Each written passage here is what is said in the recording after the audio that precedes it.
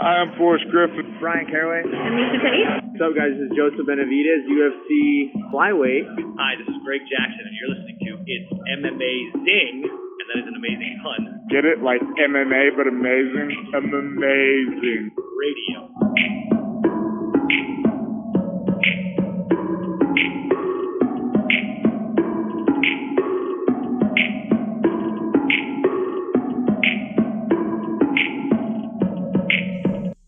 Welcome to It's Amazing Radio.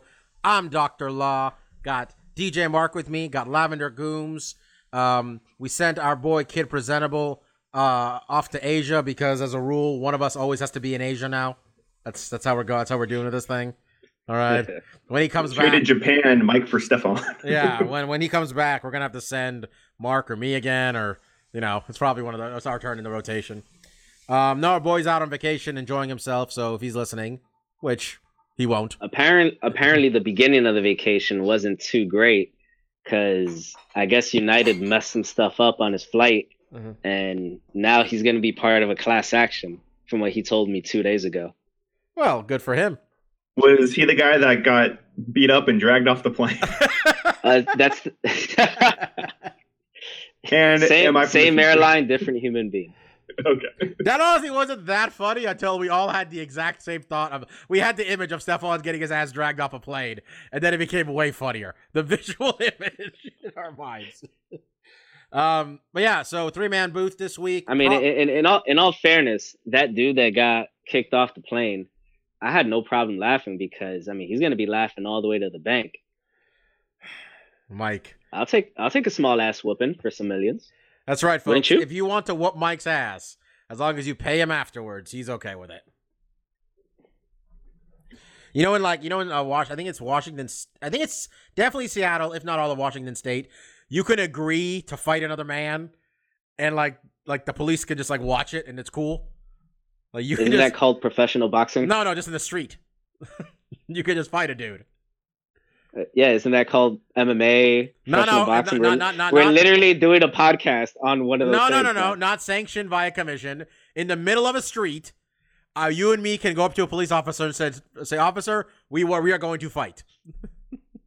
That's pretty dope. That's my understanding. I might have just made up a law, but I'm pretty sure it's a thing. So we seems like if both parties are agreeing upon this match, unsanctioned match, and they're both willing to participate, and maybe there's not that many legal grounds that apply to them. Mark here. Considering there was once a time that. Sorry, go ahead, man. I was gonna say Mark here half making the argument for the legalization of prostitution. They're just kind of by accident. All right, that's a different thing. That's exchanging money, Bobby. It's the scenario you said. No one was exchanging money. Everybody's consenting. It didn't say this one guy wants to get beat up and he's going to pay this other guy to do it. No, these guys have the basis. I was understanding these two have an argument. They want to settle it with fisticuffs. They both agree to this. They don't want law enforcement. What if the fisticuffs is over the money and the winner of the fight gets the money their fisticuffs are going to be about? That would make it illegal, wouldn't it? I don't know. Is that not allowed? We don't know. It's not so much. But wait a second. We're not competing to see what. There's no gambling here. We've had a dispute over $50, and we're like, well, the best way to solve this is we just fight, and that will be the winner of that just takes the money from the dispute. But wait a second. There's some obvious holes in this particular law. Because what if you go to a police officer and say, Mr. Officer, me and this guy, we're gonna fight, and what if you punch the dude in just the wrong way and that dude dies? There's no way you're not gonna get charged with murder. Oh, thank God this is a real thing. It's called mutual combat law. Oh my God, it's real. Good name. That is, we can go to Seattle. If there's somebody you have a problem with, we can sort it out in Seattle. Is it too late to change the name of the podcast to Mutual Combat Law? Well, if you think about it, there was once a time in the United States where you could duel a man and kill him. So this is just a lesser extent of this. That's for true. a more civilized society. One guy can't have a knife. Let's be clear about this. I agree with that rule. Are there any other ground rules for the fight? Does it follow pride rules, Bobby? Hey, here, I like this. Illegal definition. There's a follow-up. I'm trying to see. Oh yeah, one of those superheroes. The guy was an MMA fighter. That's how he handles business sometimes. Wait, so he apprehends a criminal, and then he says ass. that. But the other guy has to agree to it. So he gets this guy. He says, "Do you agree to?" Was it mutual combat law now? I think he maybe he tells him if you know. I don't know, man. The guy caught him and took him to the police. At that point, he tells, "Do you want to swing at me or not?" The only way it makes sense is if he apprehends this guy, and then he says, "I can either turn." Oh no, Mark was about to break some. I think we lost Mark. Mark had some groundbreaking shit happening there, and we lost him for a moment. Well, talking about that superhero. Marcus, we lost the entirety of what you were talking there. Oh, yeah, man. No, I think this is what happens because you have to tell the cop you want to fight this guy, right? So you have caught this person doing a crime. At this point, you're done. You're caught. So, but before you go to jail, you have a chance to get your last licks in. On, the guy's name was, if you remember, his name was Phoenix Jones. The MMA fighter who was also a superhero. Do you want to get a crack at Phoenix Jones before you go to the jail? There's your chance, man. Oh, so okay. What's the difference between a citizen's arrest and just being a vigilante? The amount of force you use, I imagine. Yeah, I'm not sure. This is the best. This is the best beginning to a podcast we've ever done. There's not even a close second. Well, Bobby, we have a lot of time to fill today, as we'll get into. Okay, so guys, I had a bit of an epiphany, and I don't think it's much of an epiphany because I think Stefan's been on this train for a while. But maybe I'm not to this defined a degree here. Where I watched, so the prelims were going on for this UFC card, and where were they? I don't even remember. Australia, right? Australia. Sydney, yeah. And I don't give a flying fuck about any card or fight on the card. And at the same time, as this UFC is going on, the WWF is airing, or WWE, his name is airing NXT TakeOver. Which I think we've talked about NXT before, but it's their developmental system. They put on a show every quarter or so, right? And I'm like, it's something I could watch. It's something that I could avoid the result for very easily and watch later. But I'm like, nah, fuck this. I'm watching NXT. I watch NXT. It is fucking excellent. I cut over to the UFC, and I know I'm not watching the same thing, and one's a sport, and the other one's entertainment. But man, I felt on one channel an effort was being made to put on the best product possible. And on the other channel, they had November 18th on the calendar for a fight card in Australia, and those motherfuckers just slapped together whatever they could. That may not, as I already told Mark earlier, my WWE analogy isn't perfect, but let me just sum it up real clearly here. The UFC and Bellator and whoever else is going to do it, if you put on a lesser product, just because you realize you don't care about the hardcore MMA fans, because they're going to watch anyway, and your only focus is one of your big shows where you can wrangle together some bullshit fight card with a few questionable fights that get the casual fan in, the way to get you to stop airing such shitty cards is we just don't pay attention. Because, Mike, that was real bad. Real bad. And nothing of consequence happened. I don't think Fabricio Werdum even made a stronger case to get a title shot. No. A couple of fun, well, I wouldn't call it fun after this card, but a few facts about this card. It had the longest runtime for I think 13 fight card. No, the longest cage time, right? Yeah, cage time. That runtime. Do you know what's good also, Mike? Because it's on Fox Sports 1. When you have a lot of cage time, those Fox guys, they like to get you from fight to fight. It's not like there's a lot of dead time between fights or anything, right? So yeah, I think the main event for this card ended up going on here on the East Coast. I think it was I think it was about 1:15. It was when it started. It finally came on. Yeah, when it started. If it wasn't for the fact that I really had nothing to do on a Saturday, I would have been pretty pissed if I was out at a bar watching this. I was I texting you when I thought it was the main event, but then Beck Rawlings and I don't know the other girl's name came on. Yes, I think you texted, I said, "Oh God, there's another fight." Yeah, that was my reaction because it's like 9:15 where I'm at, and I'm like, "Come on, man, why are we still doing this?" I'm not happy with this sport. And this is one of the many reasons is you got to make it worth my fucking time, man. Marcus, I know you didn't watch a second of this, and God bless you. There are too many fights. There are too many cards. Let's put it that way. And they can't support the number of cards with the roster they have.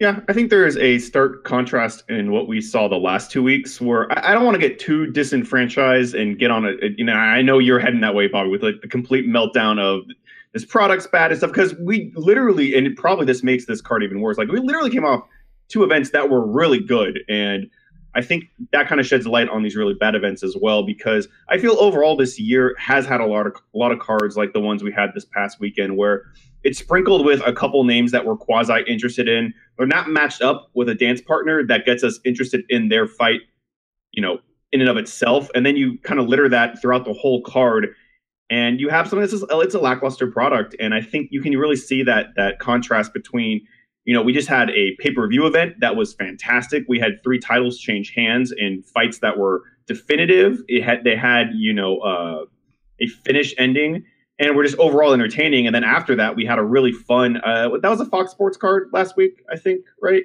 I believe so. Yeah. So you're Saturday? right. It was a Fox Sports one, the one that was. And that was a really great card, even though it didn't really have a ton of star power. The fights held up.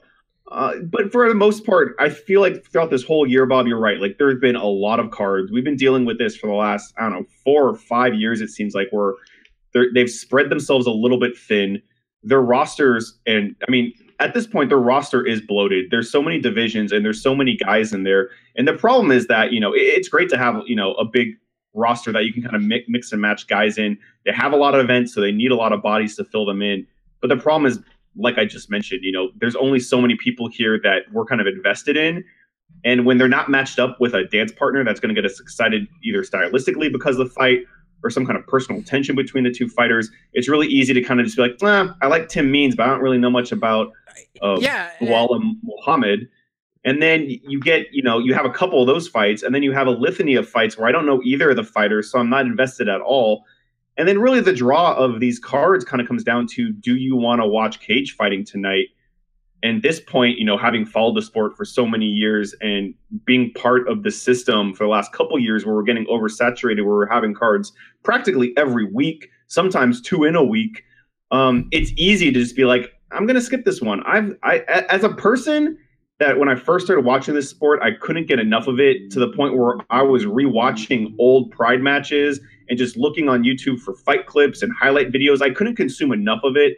And at this point, I'm so oversaturated that not only do, none of us really seek out MMA outside of UFC and occasionally Bellator. Like I know, Bobby, you and I both used to watch the Friday night fights on HDNet. Well, I mean, it's not just me, because Mike, I live with you, Mike. And we'd record the fucking HDNet stuff. And like on Saturday morning, we'd be like up and we'd be like, all right, let's see if Aoki broke a dude's arm or something. I mean, that was the channel that Mark Cuban used to own. I think it used to be called Access TV. I think it's called Access now. I think it used to be HDNet. I think it's Access now. It used to be HDNet. Yeah. But that was the channel. But we used to watch more MMA. Like, we gave a shit not to watch Tough. And, I mean, this isn't like, the UFC always does this shit where, like, Dana gets, like, real defensive before a card. And then, like, if by some happenstance, the one that, like, they put nothing worth a damn into, it just happened to be good, he's like, can't judge a fight beforehand. Of course we fucking can. You're a promoter. You have to sell me on this. I'm not supposed to take just your word that this is going to be good. You have to build trust in me. All right? And you have to give me names that I have trust in. And this started getting in my head because, Marcus, I think it was like a week and a half ago when they threw Bisping on this card for Shanghai, maybe a week and a half, 2 weeks ago, where I mentioned to you, I'm like, man, it's a really good fight. I want to see it. It might be time to renew that Fight Pass thing, the Fight Pass subscription. And you said, I think you kind of agreed with me. You're like, yeah, I'd like to watch. This sounds like a good fight. And then we looked at the card, which, swear to God, if people haven't seen the card for this Saturday, is the single worst card I've ever seen for fights below the main event. Like, just talking with the combination of name value, matchups, and I guess prospect level. I don't even know what to even say. Relevance to the divisions. you don't need to watch any of this until the main event. What do you think? I mean, Let Mark, me take a look at this here card. As Mike looks at it, Marcus, I feel that's a fair assessment. Like, why would you watch this besides the main event? Yeah, no, I mean, and I think and it's maybe not fair. We're kind of prejudging a little bit here, but because it is in China and we've kind of seen the talent pool coming out of that nation, they haven't really been in MMA that long. The talent's not really there. We saw it when they did the Tough that season that, there was a gap in skill level from what we saw with the Tough seasons in the States and even in, South America when they did the Brazil ones. And then when they did Tough China, you can definitely still see that there's a skill disparity between the two different nations. And it's just, these guys haven't been training in MMA as long. So I would also even go hedge a bet that the quality of fights on this particular card probably aren't going to be that great, because when you're looking at the card, you're right, Bobby, there's only a couple names that have any gravitas, with me at least. Alex Caceres is really the only one. It's Alex Caceres in the main event. Those are the fights where I'm kind of interested, because I like Alex's fighting style. He's unique. He kind of does different stuff. And then Bisping and Gastelum, actually has relevance, in the division. Everything else is pretty much filler. And I think a lot of it is for that audience, the Chinese audience, because I think we have a lot of fighters coming out of Asia in this one that we're not familiar with. And to a point you made earlier, Bob, where, Dana kind of gets on and says, you can never judge a fight, by the names on it. You can't judge a card before you see it. And he's right. You never know when a fight's going to break out and be good. But at this point, like I mentioned before, with the oversaturation of all the fights we get to see, I'm less willing to give a card like this the benefit of the doubt and say, you know what, I'm going to sit here. I'm going to block out, probably 5, 6, 7 hours of my weekend to consume all of these fights in the hopes that I see a gangbuster.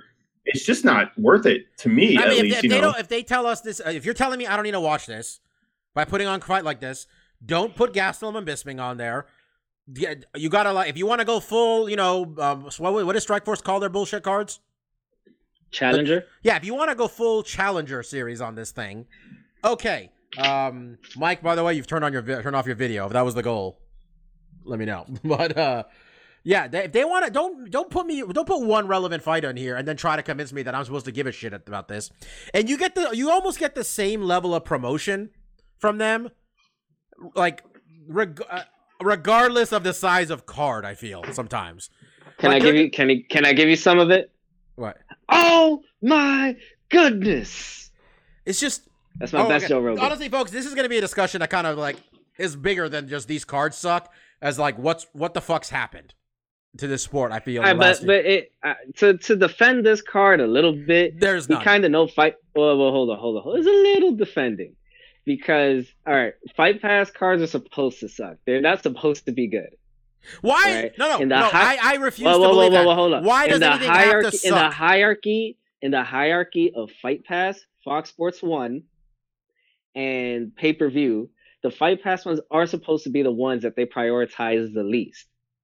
Because, at least with the Fox Sports 1 cards, they're looking towards the next big contract. They're probably going to sign with ESPN next. So they have a vested interest in not putting absolute slop, last weekend notwithstanding, on the Fox Sports 1 cards. But with the Fight Pass cards, those truly are we just need to fill roster spots here. And let's remember that up until 2 weeks ago, Michael Bisping was not on this Fight Pass card. It was supposed to be old-ass Anderson Silva. You trying to... Okay, I refuse to accept the premise that it's supposed to be bad.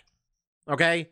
I understand maybe there's less hype, the people are less well-known, maybe the fighters aren't as highly ranked. But it's not supposed to be bad, because you can do this. I swear to God, we all watched MMA 2 years ago or 3 years ago, whenever it was, when there was 28 cards and the fucking random versus cards were good and the Fox and the FX cards were good or whatever it was. And before that, the Spike cards were good. There are too many goddamn cards for you to convince me that I need Bobby, that goes back to what you were saying before. There's just too many people in the UFC. The roster's probably swelled by at least 150 people since then. There's too many cards. They need to cut half the roster. Yeah, but Bobby, they have too many cards because they have too many people. They have too many cards because they've agreed to too many fights under the stupid ass Fox deal. That's why the roster got big. It went in that order. They didn't just sign these guys for fun. They had to fill these cards out, and they somehow have to convince me that Wulu G. Buren and Rolando D, deserve my attention more so than they did like 5 years ago when they would have been probably the 5-year-old. Whoever was Orlando D 5 years ago isn't sniffing the UFC. That's what I'm saying. We've lowered the bar for entry to match up with the number of fight cards there are now. So it's real simple. I'm not going to watch. And if I remember, I don't have Fight Pass, but if this was on Fox Sports 1, I wouldn't watch. And then if I happened to be home when Bisping and Gastelum were on TV, I would have watched that fight. And if not, I would have seen the highlights on YouTube. Because that's what you've done to this for me. That's me. Maybe you guys feel otherwise. The concept of paying for any of this shit, or not paying, this is paying, but like, fuck, when Fox is not a free card. Nothing is free that you watch. You pay for cable, you pay for whatever, you pay money, all right? Nothing is free. And neither is your fucking time. You should not have to pay your time and attention for a product this inferior just because they think they have 200,000 MMA fans or 300,000, however many of us there are, don't watch fucking anything that says UFC. I'm kind of just ranting. Mark, say something. I mean, I largely agree, but I think it hurts their product a little bit, but at the same time, I mean, something I mentioned earlier might be the reason why they do this. They've oversaturated the field to such a point that I no longer seek out other MMA promotions to get that fix. And maybe that's the goal. If you just throw so much stuff at us every week, there's a new card, there's new things to break down, there's new matchups to kind of evaluate. There's no breathing room for me to be like, you know what, I'm kind of itching for a fight, and we do get that every now and then because they do have these laps in their schedule, or like, God forbid, there's 2 or 3 weeks where there's no fight card. And then by the time that one finally rolls around, I think we're all kind of in the mood again to kind of break down fights and kind of look at, what's going on here and actually enjoy and, consume the UFC product. But when it is coming week after week after week, and we get a card like this, and I think even next week there's the tough finale that's going to crown a champion, and that could have some exciting fights. The night after that we have a pay-per-view. That's on a Friday. Then the night after is a pay-per-view, I believe. Okay, for sure, I'm not watching the tough finale. And there's that weekend I talked about where now we're getting 2 fight cards in a week. There's just there is so much of it, and some of it is good. I'm sure there's been some good fights that we've missed because I know for myself that I've kind of blown off cards. I'm going to blow off this one this weekend. And it's just because, at this point, I've consumed. I'm full. I am stuffed with MMA goodness. I'm not hungry to see, live fights at this point, unless those fights are intriguing to me. This card doesn't really intrigue me that much, so I can hold off. There's in this day and age, there's so much things vying for our time, entertainment wise, that video games, movies, streaming stuff, television, podcasts. There's so many things you could do to fill that void. Books, writing, artistry, physical activities. There's so many things vying for your time that, at this point, as an MMA fan and having so many fights, if there's a bad card, I'm okay with skipping it. And it used to be I wouldn't skip any cards. And then you almost felt guilty at the time. There's no guilt anymore. Like, it's not my fault. You failed to convince me to watch this. Yeah, it's gone to the point where it used to be don't miss a card, and then it would be like, I don't need to see all the prelim fights, but I definitely see the main card. And now, during, I think it was mostly this year, I've gone to the place where I'm like, you know what, I can just skip a card, and I'll watch some highlights just to kind of get a gauge on how the fights kind of played out, because I'm still, for certain fighters, I'm still interested to see how they've grown and developed. But it also has kind of hurt the overall story arcs for a lot of these guys. There's some decent talent in some of these cards. Like we mentioned, Alex in this one, he might have a great performance. He might show new wrinkles in his skill set that'll be, valuable in assessing his next fight when we're picking his next fight. And this fight will be lost on me, right? Maybe I'll see a highlight where it's like, oh, he got a rear naked choke. Maybe he's better on the ground or something. But I can't really fully assess his skills when we're trying to break down his next card where he's fighting someone of name value. And that kind of that hurts us, is giving this podcast out to people that, enjoy our breakdowns and our commentary on the fights. But it hurts Alex, and it hurts these guys that people aren't watching their fights. So the next fight he has, they're not excited to see like, oh yeah, he destroyed that last guy in his fight. He's looking a lot better. He's riding a lot of momentum. It's so hard, Marcus, for anybody to build any sort of momentum because there's so much content now. And we were talking about him earlier today. And Mike, real quickly, before I get on this, I wanted to comment because you mentioned them wanting to leave Fox. They are trying to get $425 million. And out of the Sports Journal, Business Journal today, it came out that nobody is biting. Nobody's biting what the UFC is selling right now. So they might want to fix this shit. They got a year. Or they paid $4 billion for maybe not as much, not as valuable product as they thought they did. No, but Marcus, we were talking about this because I was talking about like how fucked up things are in general. And because I was just like, fucking Tyron Woodley, who we all love, all right? For various reasons. He's my favorite welterweight, not named Damian Maia, probably. Because Nick Diaz doesn't fight anymore. And Tyron Woodley is out there trying to call out Nate Diaz for a fight. And like, I like that. It is not a good look. You're like, I mean, look, it sounds like fun to watch. I was into watching it, but I was just like, man, you're the champion, a weight class above, challenging a guy a weight class below you who hasn't fought in a year, who's not even ranked in he's not even highly ranked in that weight class. And we all know why he's doing it. You know, he has to. He has to get paid because the last memory people have of Tyron Woodley is he had a bad fight with Damian Maia, which I'm not sure how possible it is to have a good fight with Damian Maia unless you're losing or you caught him in the first minute, okay? And he went out there and had a bad fight. It wasn't entertaining. He kept his belt. And then his fucking promoter went out there and said, I don't know how I can sell a Tyron Woodley pay-per-view. He said those fucking words. All right? So he's out there trying to get in. Like, and also just the UFC's inability to promote fucking anybody outside of Mike, as Mike put it, just shouting. He's got to go do it himself because they don't know what they're doing. The UFC cannot see the fucking forest from the trees. They are just going show to show, Mike. And it really seems like they are not thinking ahead at all. It seems like they're just like, well, all right, there's a card in 6 days. Or we have to fill up this other one. Let's just talk about they have not. It seems like they have no plan beyond like the next pay-per-view. Well, I think definitely one thing that they've struggled with for years, and it's amazing they've never really gotten better at it, is, you know, when one card is done, you know, there might be a card, you know, on that Friday or the next week. And when you'll start seeing advertisements or anything for that particular card, it will be maybe during the card from the previous week. And I know part of it has to do with just the sheer number of cards. And on some level, Bobby, you have to understand that type of mindset where the card that's coming up has to be the most important thing out there. You know, it has to be the one they try to get the most publicity for. But you would think, considering that Dana White and I think a lot of the real top brass people in the UFC have been doing this for this long, they would be a little better with getting fight cards out there, especially these lesser known ones. You would have thought they would have figured it out by now. Yeah.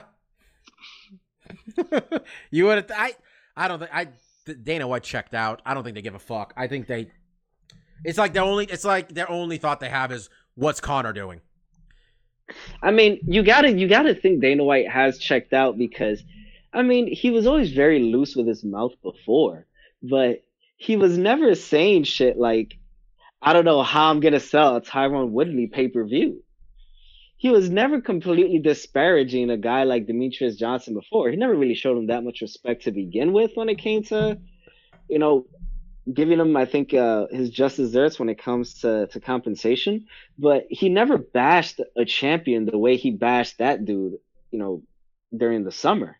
I mean, that's the clear signs of a man that's like, you know, I got my percentage from this $4 billion sale, and I'm getting even more money now. So who cares? There's no excuse for the Woodley one, man. Okay, look, with Mighty Mouse, you can be like, well, he's small. People don't like small guys. There is almost no excuse for Woodley not being promoted right. And let's just talk about it. The UFC has not been able to successfully get into the African-American community. Anytime they've gotten any sales out of there, it's like almost in spite of their efforts. Like John Jones got through, I think entirely because of just like they couldn't have fucked up. The amount of success John Jones has within the African-American community, the popularity, Mike, I feel is the minimum amount he could have while being as good as he is. You know what I'm saying? Like, yeah, I don't normally, I know some of Woodley's fights aren't entertaining. Fucking George St. Pierre's fights aren't entertaining, but you know what? There are only 36 million Canadians. There are 45 million black people in this country.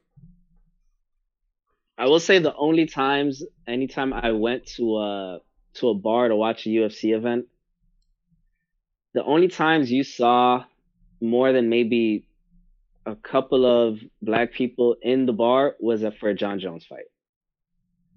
I just like, well, I mean, what you're gonna? I don't think they know how to promote in Africa. They can't get in, and it's just like they haven't got in with the Hispanic community yet either. This is a group. Tyron Woodley said it. What? That they don't know how to promote black people, or was it that they don't know how to promote black people, or that they don't know how to promote him because he's black? I just don't I mean, I really don't get it. Woodley is so good I feel like he gets it. He's excellent on TV. He's great in interviews. I mean, when he was on, I saw him. He was on Sway. Did you catch that at all? No, I did. Yeah, he was like really good on that, which I guarantee you the UFC had nothing to do with him getting. I bet he did it himself. He's got a crazy story that like, man came from nothing. Like he grew up poor as hell in Ferguson, Missouri. And he's a successful mixed martial arts fighter. And no, I don't know how we get anybody to pay for a Tyron Woodley pay-per-view. You don't know how to promote black people. Black people, you know what? You know how many boring fucking Floyd Mayweather fights there were? You know how many fucking boring Floyd Mayweather pay-per-views there were that black people paid for? You tell me Tyron Woodley with that murderous right hand, you can't show highlights with him knocking people out? You can't sell anything? I don't understand, and I think we've talked about this before, but I don't understand why they just don't do this when it comes to champions. If you have a champion from Ferguson, Missouri, and you know he's maybe not going to fight for 6 months, why don't you see if you could book something in St. Louis, Missouri? I don't know how close Ferguson is to St. Louis. It's pretty fucking close. But maybe that might be an idea. Who's this dude? It seems so easy. What's the name of the boxer that's always jock riding Floyd? Thinks he's like Floyd, but he's not nearly as good. Adrian Broner. That's the one. Adrian Broner is from Cincinnati, Ohio. Do you know how many of his goddamn final defenses have been in Ohio? What? A lot of them. Do you know how many times Andre Ward has fought in Oakland? Andre Ward is our champion. A lot of times. I love Andre Ward. Andre Ward can have some boring ass fights, man. But you know what? Put him in Oracle and people are stoked. They say take a sense of pride in the man. All right. I mean, Marcus, what do you think? Are we off base here, or do you? I mean, I really think the UFC doesn't. I'm not saying I have the answers because I'm not a goddamn promoter that's taking 75% of the cut here. But I really don't think they know what they're doing with promoting African American or really minority athletes in general. Yeah, no, I would agree. I would say that a lot of their success branching out of kind of, I think the stereotypical UFC fan is a white male, between the ages of like 20 to 35, 40. I kind of think that's kind of been their bread and butter since they've broken out. Look, they broke out on Spike TV, which I think also was kind of targeting white males in that age group. Now, they've had success outside of that demographic before, but a lot of times it's been because there's been someone of a certain nationality kind of championing for their country. You look at GSP in Canada, you look at Conor and Ireland. You can even look kind of like at Kung Lee in China. The first time they went to China, they brought Kung Lee over, and he was kind of, their Asian adopted. And then obviously Japan, when Pride was big, it really rode on a lot of the coattails of their Japanese heroes, whether it was Sakuraba or Yoshida or Kid Yamamoto. And once those guys fell, the organization started drifting off, and we're seeing that as well. Once GSP left, and Rory McDonald left the organization as well, and he didn't reach the heights that GSP did.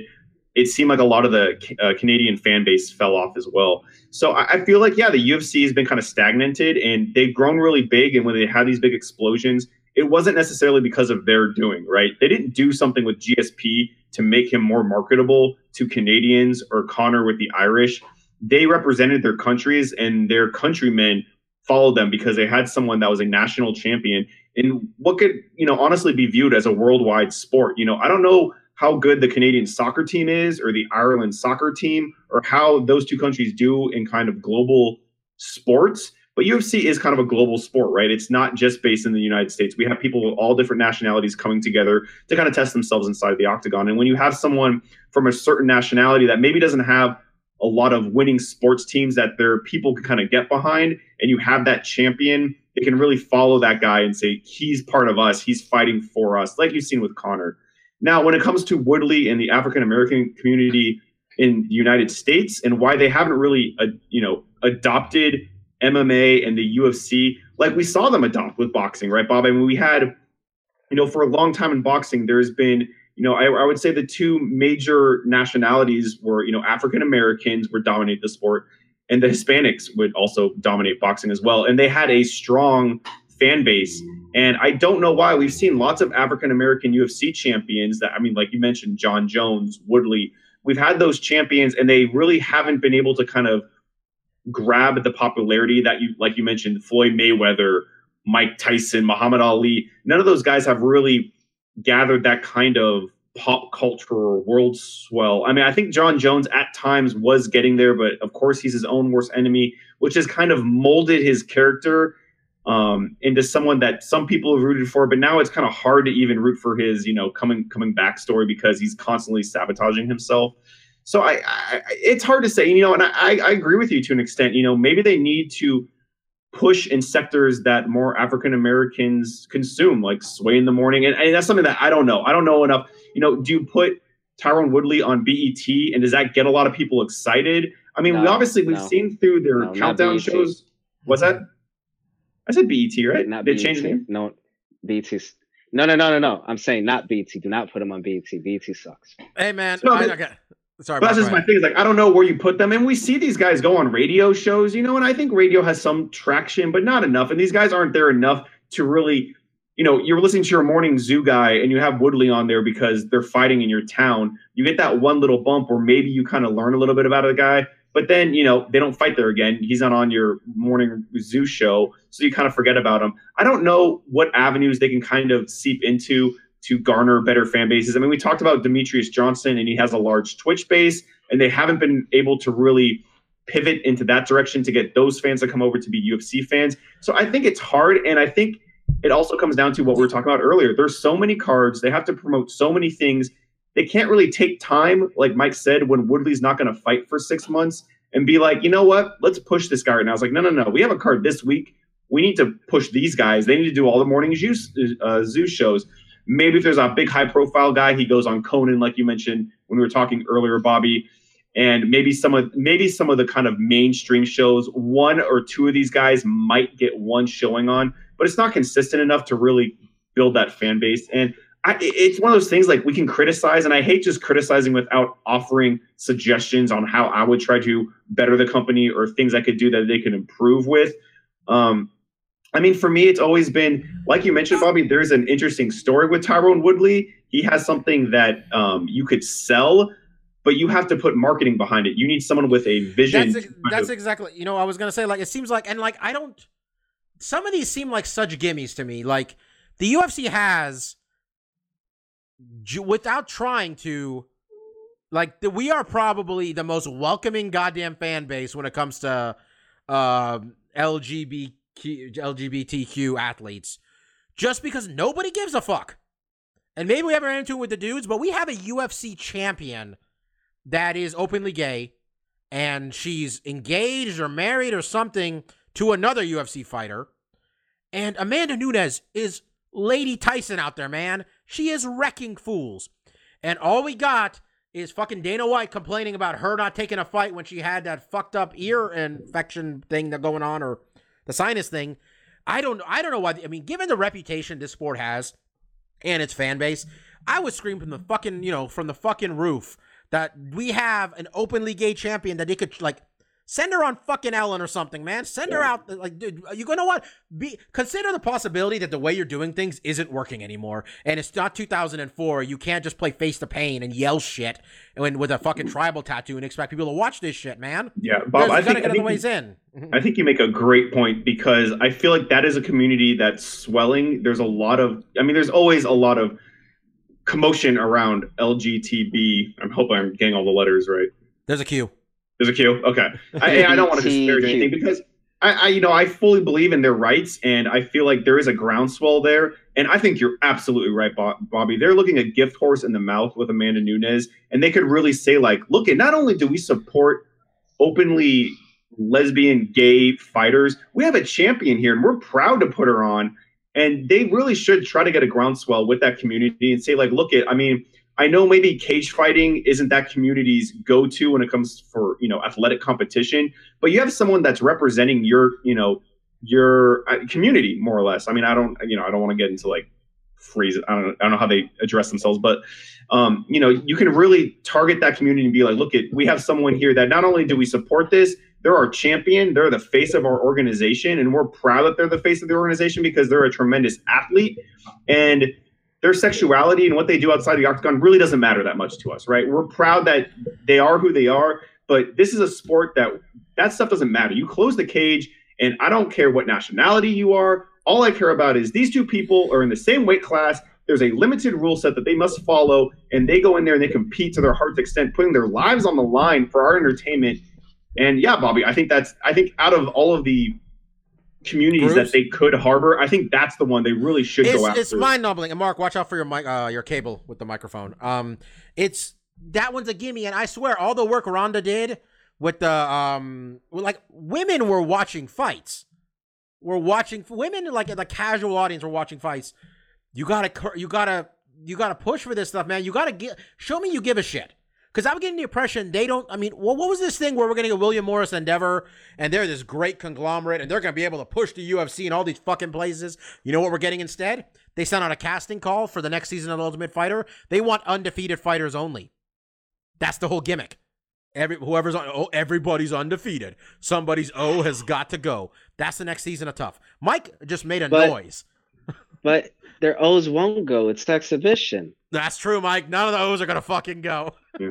Bob, I think you made a really good point about, I feel like what they've lost in this kind of merger they did, and it's weird because the dude's still there, but he's not there because he's basically a husk of himself, is kind of the promotion guy, Dana White, because ever since they sold the company, Bob, I think you're right. We've all seen it. He doesn't have that excitement for the sport anymore. And he's now more so than ever, he's willing to throw champions under the bus and kind of discredit them. And I think one of the things that you showed me, Bob, and I think kind of maybe went quasi-viral, is when Ariel kind of did his own, like, this is how you should sell the fight. And that excitement is no longer in the UFC brass. And we used to have a lot of people that had it, right? I mean, I think right now the only person that's hyped for these cards is fucking Bruce Buffer, right? Because it doesn't matter who the fucking main event is. That dude's giving it his all. He's getting people hyped. And now we don't have Dana White doing that. And you'll have to help me, Bob, with the guy's name. The guy that used to work the back, who used to get the fighters hyped. Burt Watson? Burt Watson. He was there mostly for the fighters to kind of get their adrenaline running, and be a friendly face for when they're kind of going through the motions of fight week and stuff. But as a fan and watching the backstage stuff, he got us excited too. We saw the excitement he had for these fights. We saw how the fighters reacted to him. And then he left. And I think what we've seen is that the internal brass of this organization has lost a lot of its heart. I don't feel like they think a lot of this product is entertaining. It's just kind of by the numbers, right? It's like Bisping should fight GSP because the numbers will be higher. And then when they're focusing on that bottom line so much, I think it's broken down what the UFC had spent years building, which was this kind of sport mentality that the best fight the best. And what we used to have after these cards, and what we talked about a little bit earlier, is like we come back from a card and be like, man, and now there's new exciting matchups because this guy beat this guy. Now he's ahead of everyone else. He's going to fight for the title, or he's going to get the number one contender shot. And now they've broken that structure down because champions don't fight number one contenders anymore. Sometimes they do, but a lot of times they're fighting the guys that are going to give them the biggest paycheck, whether they're ranked in the top 10 or not. And that's kind of breaking this whole system where we used to have this narrative after a fight card to be like, okay, this guy used to be ranked 6. He beat the 4th ranked guy. So now he's 2 or 3. He's got to be ready for a title shot, right? But now it's like, I don't know. The title contender might fight Joe Schmo, who's, outside of the UFC, or just, a CM Punk scenario, something like that. We don't have the consistency we used to be where people would climb the ranks and fight the champion. Now it's kind of a wild card because if there's a big money fight, UFC, and mostly I want to really put the focus on the new ownership, because I think they're making a lot of these calls and they're basically looking at the numbers and being like, yeah, this super fight, while it doesn't make sense, Bisping fighting Henderson is going to bring in more people than him and Romero. Just a fact. That's just a fact. people know Dan Henderson, they don't know Romero, but what you're doing is, like you said, Bobby, you can't see the forest from the trees. You're paying Paul to pay Sam, or whatever that saying is. They're being too short-sighted to see that what they're doing with making these super fights is actually hurting their product overall, and it's breaking the narrative that they've literally have built this narrative into their product because there's a fucking number next to the guy's name telling me he's number 2. He should be fighting 1 or the champion. And when I see champion fight some dude with no number, it's like you've broken your own system. Like, you what's the point? Exactly. Demolished it. It's insane, man. And I picked by the way, I swear to God, I did this at pure randomness. I just picked a Fight Night card. I looked at the page of Fight Nights. I picked one. I'm going to read this card to you. All right? And you guys tell me where it gets questionable. All right? Or where, I don't know. Maybe this isn't worth your time. Are we starting from the top or the bottom? I'm starting from the main fucking event. All right? Okay. There's a free card on a goddamn whatever in Broomfield, Colorado. Kenny Florian versus Joe Lozon. Gray Maynard versus Frankie Edgar. Thiago Alves versus Carlo Parisian. Matt Hamill versus Tim Boach. I swear to God, I picked this at random. Nate Diaz versus Kurt Pellegrino. James Irvin versus Houston Alexander.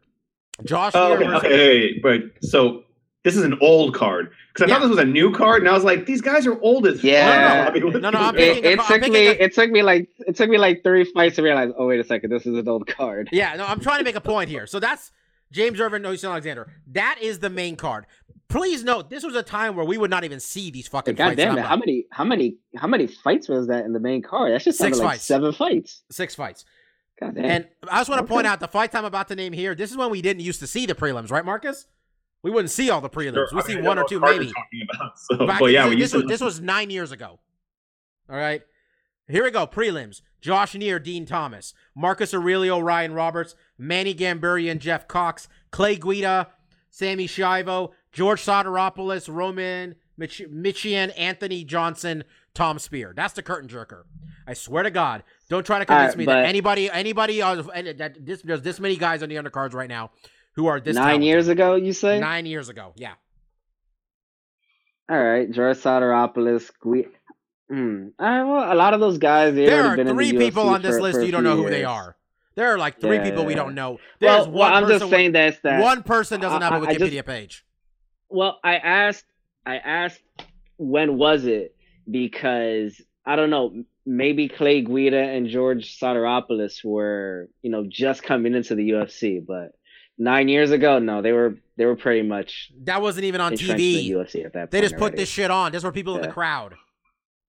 Yeah, I'm telling you, you can't convince a wildly different time and different product. And to be fair, looking at this China card, who knows? Maybe 9 years from now, we're like, fuck, we fucked up. We missed one of the best cards of the year because it looked like shit. We didn't know who these guys were. And then 9 years from now, they're killers. I feel like that is a slim margin that reality will come to fruition. But, we can't really say. But yeah, Bob, I mean, the product was stronger back then because they had less cards. They had the talent they had was all top notch. They've lost their goodwill in a nutshell. They had goodwill at the time to just put on the letters UFC, and we knew we were going to see a goddamn banger. We don't have that anymore. At the same time, like I mentioned, there wasn't many cards, so people were hungry for it. So yeah, I mean, it's a completely different landscape, and a lot of the criticism that we throw at them is of their own doing, right? I mean, we weren't clamoring necessarily to have more than 2 cards a month. We didn't need a card every week. I think at a time, I didn't think it'd be a reality. I remember when we talked a long time ago, we were talking about like UFC wants to do 1 fight card a week. And that seemed ridiculous. Like they don't have enough guys to do 1 card each week. That's ridiculous. And now they have that and some more. And the product's really hurt because they have to fill these cards. We don't know who any of these guys are. And because of that, and because there's so many things vying for our attention, it's just not practical to always carve out 5, 6, 7 hours. I mean, I think too, these cards are just long as fuck too. I think that's another problem is that it's a long product. Fox fucking milks them too. There's so much time between fights. There could be a silver lining here in that the Fox deal runs out next year, correct? Yeah. All right. So I think we can all agree that part of it is that under the Fox deal, they have to do a certain amount of Fox Sports 1 cards and a certain amount of UFC on Fox cards. So perhaps next year, maybe with either the new deal or maybe ESPN gets it for pennies on the dollars, maybe they don't require nearly as many cards. And if that's the case, then they'll likely pare the roster down, and we can only be so lucky. Maybe the quality of cards will increase just from that. It's almost like with Joe Rogan. Joe Rogan went from doing every UFC event, and he's talked about it, that he felt burnt out. Now he only does like, I think 10 or 15 in a year, and he feels invigorated. Maybe with less in the next 2 years or so. Let's say in 2 years, they have 10 less cards. Then the quality of each card will just increase. I think I was telling Mark this, like my number for how many they should do, and let's assume they don't want to cut the number of pay-per-views. Let's say it's 13 pay-per-views, 26 cards. Once every other week. One every other week. That's the most I'm willing to accept from the UFC. Bellator should do one a month. Bellator should do one a month, and they should make, you know what, the fucking, or maybe make, you know, maybe Bellator just, like, you know what, make 12 cards a year I don't care about, and do like 4 ones I do care about. But you can't do this many cards and expect me to give a fuck. It is not possible. And UFC's got to get rid of the Ultimate Fighter. That's, god damn it, so clear that needs to happen. At this point now, perhaps if in each season of Ultimate Fighter, if there's, let's say, 3 fighters that are really worth a damn, no, you need to put those fighters just on regular cards. Like, don't waste them on tough at this point. But then again, Bobby, that's what people in TV like to call content for Fox Sports 1 just needs to fill hours. Are you guys cool? I mean, Michael Bisping fighting Calvin Gastelum. I still can't believe they booked this thing. As Mark put it, Michael Bisping got domed on for 3 rounds by GSP, and he's going to fight in 3 weeks. I really just hope he's okay. And if he gets knocked out, I'm going to have a hard time not thinking it had something to do with him getting, you know, punched in the face a bunch 3 weeks earlier. So, but good job. You saved the card. Let's do memoirs of a fight fan. And someone tell me what we did last week. Shit, you think I remember? Wasn't it submissions? It was like our favorite submission and the best submission. I think that was it. I want to give you props, Bobby. That's correct. Every week you mention memoirs of an MMA fan. I forget we're doing it, and I'm like, well, you know, Bobby's keeping it on. I mean, you know what? Honestly, this week I just thought about it. I do not have a question. I'm gonna have to do this on the spot here, and I'm gonna go first because I'd like to give you guys some time. So, I think this is gonna be a weird one, I guess. Who is your favorite MMA coach? And you can have any reason you want. I'm gonna go Matt Hume. Matt Hume is my absolute favorite. I kind of feel bad that I'm the one talking about him because Mark can probably give you another 20 minutes on Matt Hume at least. But Matt Hume is the coach of the best fighter in the world. Not named George St. Pierre. He's Mighty Mouse's head coach. He's Mighty Mouse's everything. He does everything for Mighty Mouse. He was Mighty Mouse's manager up until his last fight, which probably wasn't for the best. Matt Hume they call him the Wizard, if I'm not mistaken. There's a reason for that shit, guys. He's been doing this a long time. He knows how to do everything. He gives incredible corner advice. If you watch Mighty Mouse's fights, he tells him exactly what to do and exactly how to do it. And it's not one size fit all. I remember when he was cornering Tim Boetsch, and I swear he willed Tim Boetsch to go in and knock it out Yushin Okami that one time, man. Like, he's an excellent, excellent, excellent coach, and I don't think he gets enough credit. He also coaches one of the ONE FC champions, Bibiano Fernandez. And he was a fighter in his own right. Fought in Pancrase. I don't know if he fought in Pride ever. Did he, Marcus? No, he was a judge for Pride. But he did fight in Pancrase. Some of these fights are a little bit on the not so legit. My man got hit with the Northern Light suplex one time. It was real questionable. Into a Kimura, Bobby. Into a Kimura. Why is that not a finishing move? I'm going to bring that up each time because that shit was awesome. Yeah, I like Matt Hume quite a bit, and I think he's the man. Which one of you guys have come up with somebody? I got a couple. I got someone. Go ahead. You're actually gonna come up with something very insightful and thoughtful, Mark. So let me go first. So for me, it's gonna be Kenny Florian's coach. Not because he was any great person when it came to his tactics, but just because I always loved hearing that super loud Boston accent that just pierced through the din of the audience at any Kenny Florian fight. And I also loved any of the things they always said during a fight. I think I remember watching a fight one time where I think one of Kenny Florian's coaches said, "Go for the high kick, Kenny, and don't be so obvious about it." Was it his brother? I think it was against BJ Penn. At one point, one of his coaches said, "God wants you to win."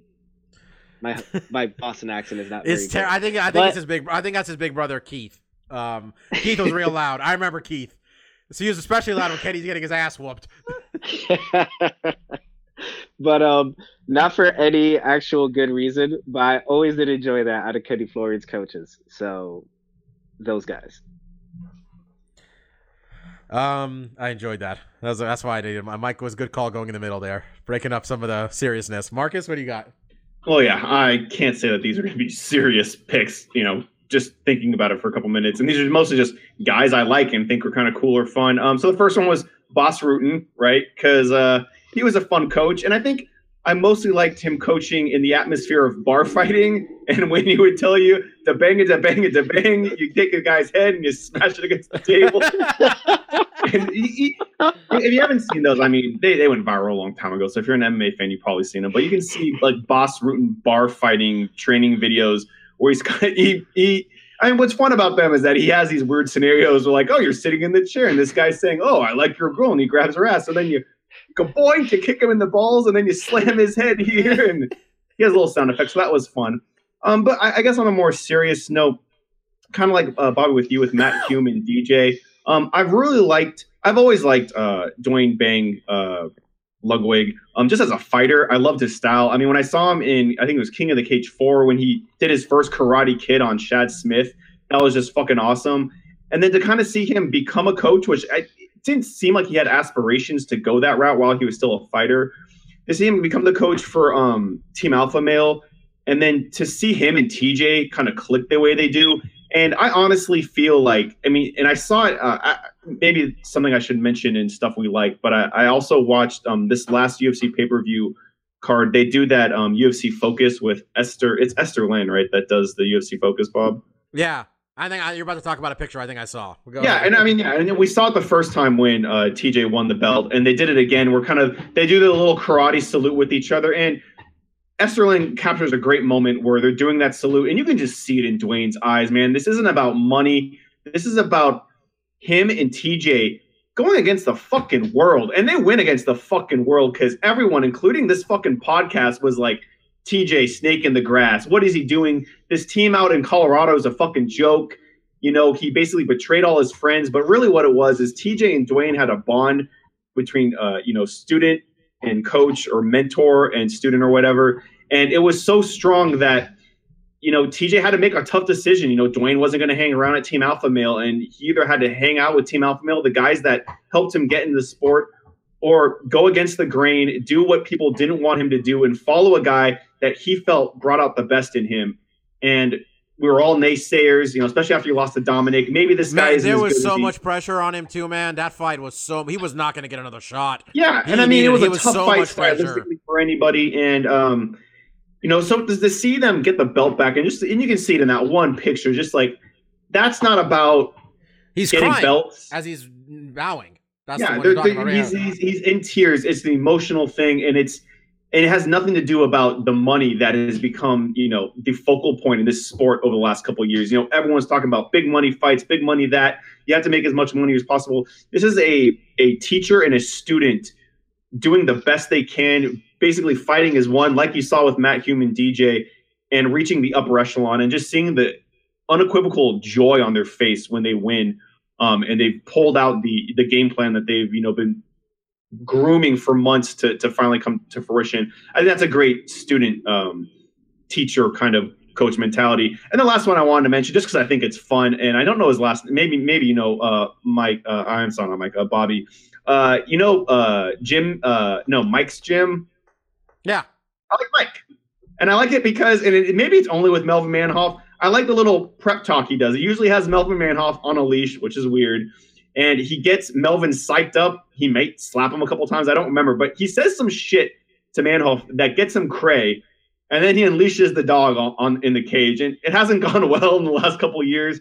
As big Melvin Manhoff fan as I am, I definitely think it's time for that guy to reconsider, you know, career opportunities and stuff like that. But I've always liked Big Mike.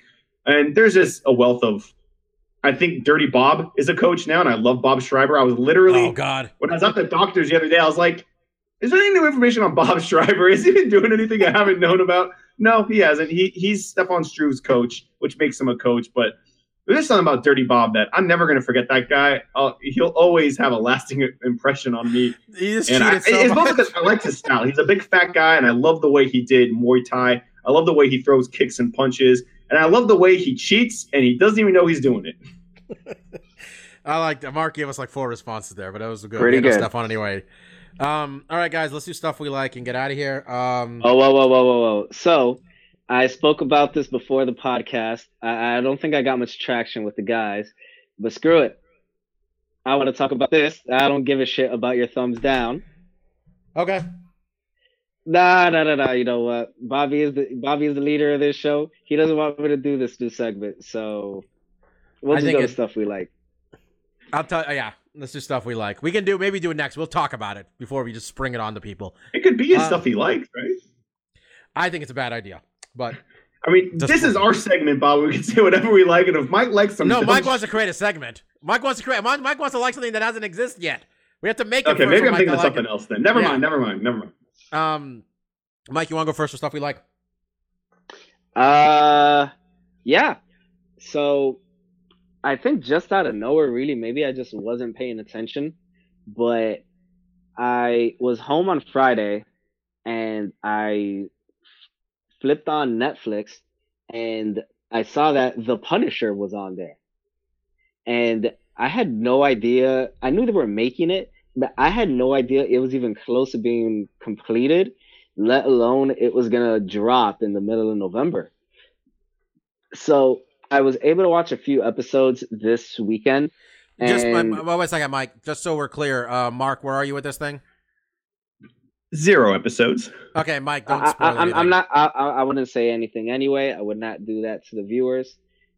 I grew up being a non-spoiler because my older brother Joe, anytime I watched a movie, if I had seen it already and he hadn't, this guy would every 5 minutes, every 10 minutes be like, so what's going to happen next? What's going to happen next? What's going to happen next?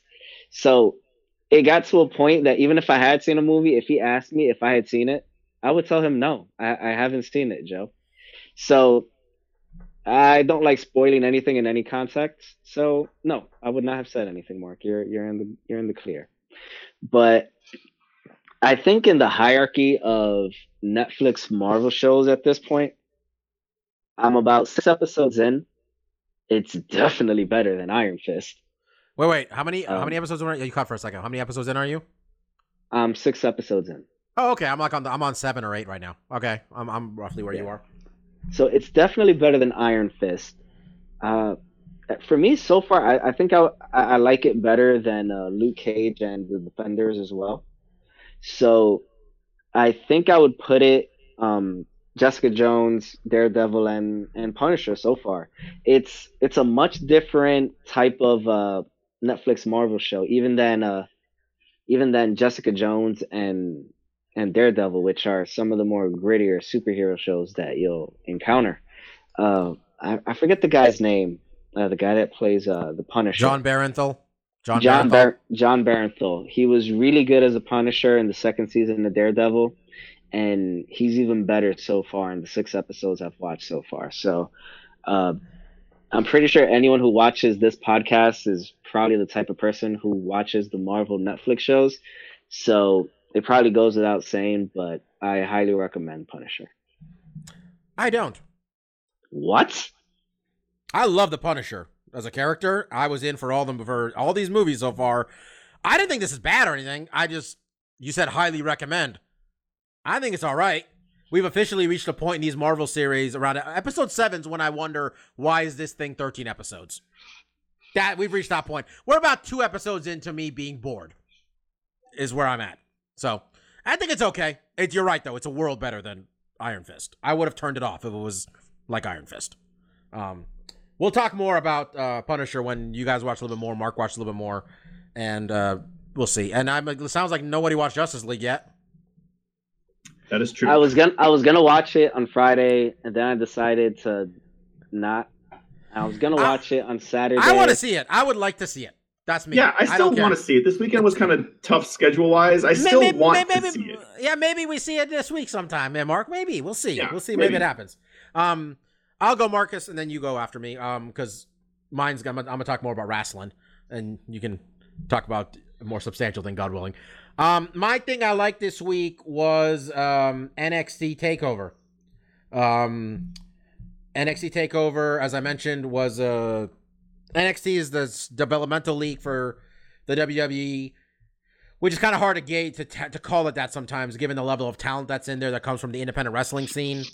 It almost seems like watch out for whoever smacked the mic there. It almost seems like it's just a practice ground for the future leader of the company, which is likely Triple H would be his character name. He's probably running the show when it's all said and done. It's almost like his place to do his thing. I thought it was an excellent card from top to bottom. Couple things worth pointing out. If you're not a pro wrestling fan, you're not a pro wrestling fan. But those of you who have ever liked it at any point in your life, it's well worth your time. Aleister Black, who if anybody's watching independent wrestling, they're already watching this, but Aleister Black, who on the independent scene was known as Tommy End, he took on a gentleman named Velveteen Dream. Velveteen Dream's gimmick is essentially that he's Prince. I believe, Marcus, we saw him live. We saw that guy. Yeah. Oh, I'm glad he's still making it. I liked him. He was a jobber. So good. He is so good. This was the single best wrestling match I've seen in God knows how long. It was so well done. And it was like the whole basics of the match was the Velveteen Dream wants the other guy's respect. He wants him to say his name. And that's all it was about. And it was fucking excellent. It was so good. They told a brilliant story. I was so impressed. There was a great women's 4-way match.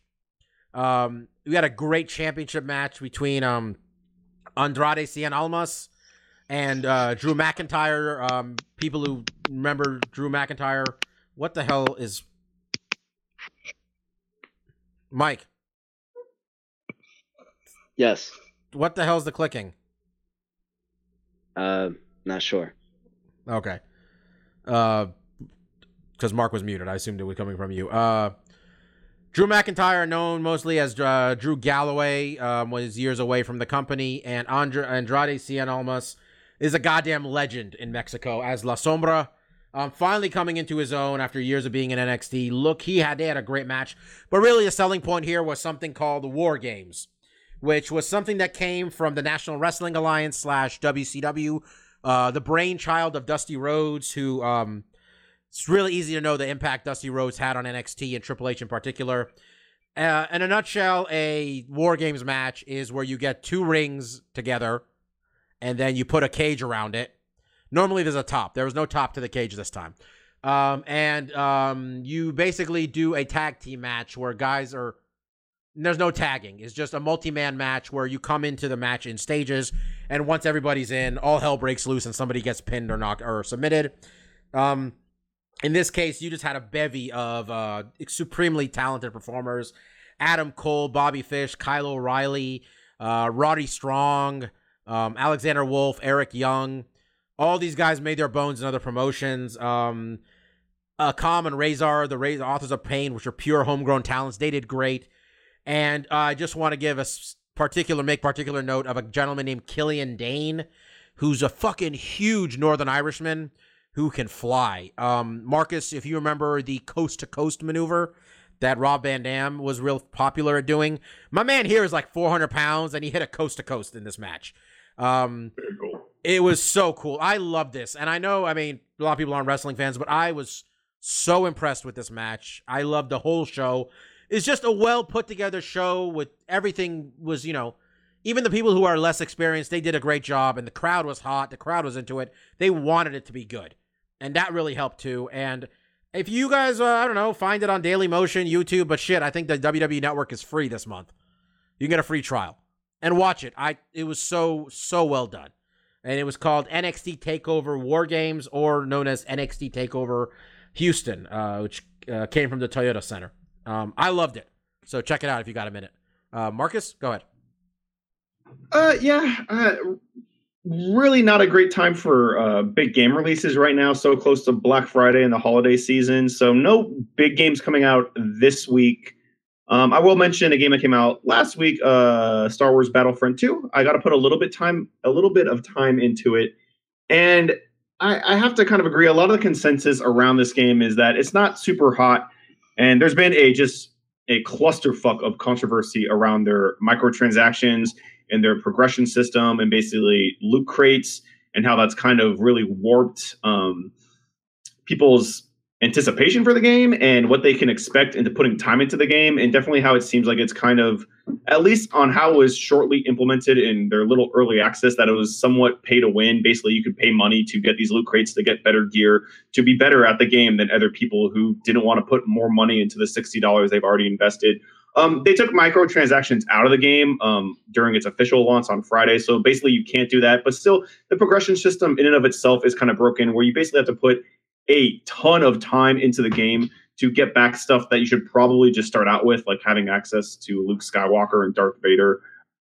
So that being said, that stuff's not great, and there's been a lot of negativity around that. But just the game itself, in this version of Battlefront, they've included a campaign mode, which was sorely missing from the first game. And I put a little bit of time into it. And I can just say that while the premise is really cool, and that's what got me basically to buy the game, is like, I want to be in the Star Wars where it looks great and I feel like I'm there. But it's coming off just a little lackluster. It's just there's no gravitas to basically the story that you're playing. There's no build up for it. It's just like you're this character and you're kind of going through the motions from what I played so far. And I think about 3 missions in. The game in and of itself is still fun to play. I'm enjoying it. It's just that I think with the first Battlefront, they definitely had a lot of the Star Wars hype going into it, with the Force Awakens movie coming out right around when that game was coming out. It being the most realistic looking Star Wars game. I think on the second iteration, they don't have a lot of that wow factor to kind of fall back on. And you're kind of just left with the game in and of itself. And while not bad by any stretch of the imagination, it just seems kind of uninspired, I guess. It just doesn't have that kind of wow mysticism, especially playing the campaign. I'm just not like fully developed in this story because they're not really giving me a lot to chew on with these characters. I don't know hardly anything about them. And I'm just kind of going through the motions of doing these different missions and stuff like that. So yeah, I think it's pretty good.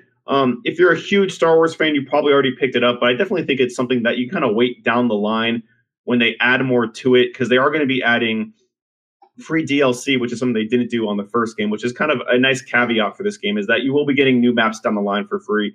You will be getting new heroes down the line for free. And I think they even said they're going to expand the campaign a little bit later on for free as well. So that stuff's really nice. So overall, it's a good product. It's just not astounding or amazing. And they have the tool set and the licensing and the franchise that should really be gangbusters, right? I mean, Star Wars is just huge. And I think they kind of fumbled it. They definitely fumbled it with the microtransactions. I think they just got a wave of negativity going into the release, which I have to imagine is going to hurt their sales. That being said, I did finish Mario Odyssey, the main story. That game's fantastic. I definitely loved the time I spent with that game, and I like the progression in that game really well. You go to a world, they usually ask you to collect 12 of the moons or the stars, however you want to look at it. And basically, just by completing the kind of main storyline that they're kind of pushing you through for each of the different worlds, you're able to get all those moons. And then by the time you kind of beat the little boss on the stage, you just go on to the next one. And it just had a rapid pace where you could spend as much time as you want in any world and get as many moons as you could. But really, for me, it was like, I'll spend some time. Maybe I'll get a little bit more than I need to go on to the next world. But I'm interested to see what that next world is, because each time you go to a new world, you get new costumes, new hats for Mario. And I was really, the driving force for me is I want all those costumes. I like dressing up Mario. He's my little doll. And it's just cute to see him dressed up as a mechanic or a doctor or have him in his black tux. So Mario's great. Battlefront's all right.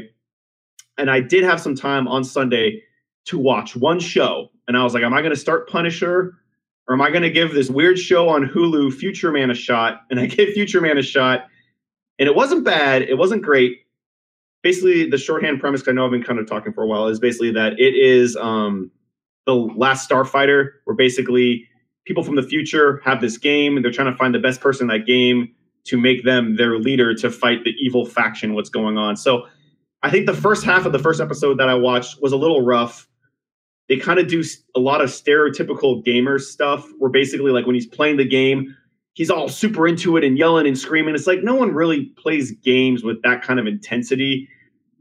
You know, and the way they portray, like, I don't know, gamer culture was a little like cringeworthy. But when they finally get into the premise of the show, that these people come from the future to recruit this kid to be like their savior, they definitely have that fish out of water like they have with Thor, where like these people from the future do not know how to basically interact or live in a civilized world. So they do kind of the Terminator thing where they're like, oh, you guys are wearing these weird futuristic clothes. We need to get you new clothes. And they go up to a bunch of bikers and beat them up. And overall, at the end of the first episode, it definitely had some cringe in it, but it was actually fun and enjoyable, and I probably will watch more of it. So say the name again. Future Man. I don't know who.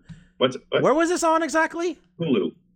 Hulu? I gotta get a Hulu then. Yeah, right. And I don't remember who did it, because I think someone of note, and it might have been like Seth Rogen or someone, but someone of note did it. And Bob, it has that girl from oh shoot, what's that stupid Happy Endings?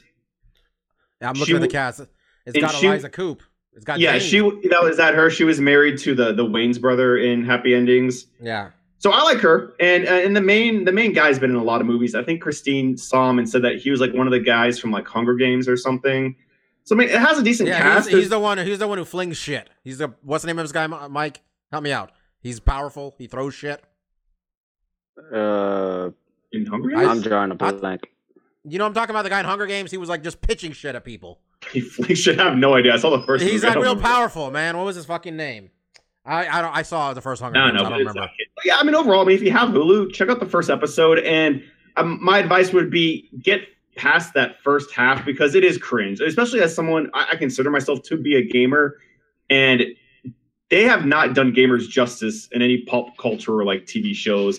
It's always people that are moving their whole bodies when they play the games and are being way over animated, and just they're always kind of like losers and dweebs. And it's just weird because like almost everyone plays video games. Like, I don't know why they keep falling back on this stereotype, but it doesn't destroy the show, but it definitely makes that first half of it kind of tough to get through. But once you get through it, it does kind of start picking up. And I like how basically when this whole premise is coming together, he mentions like, so you mean this is Last Starfighter?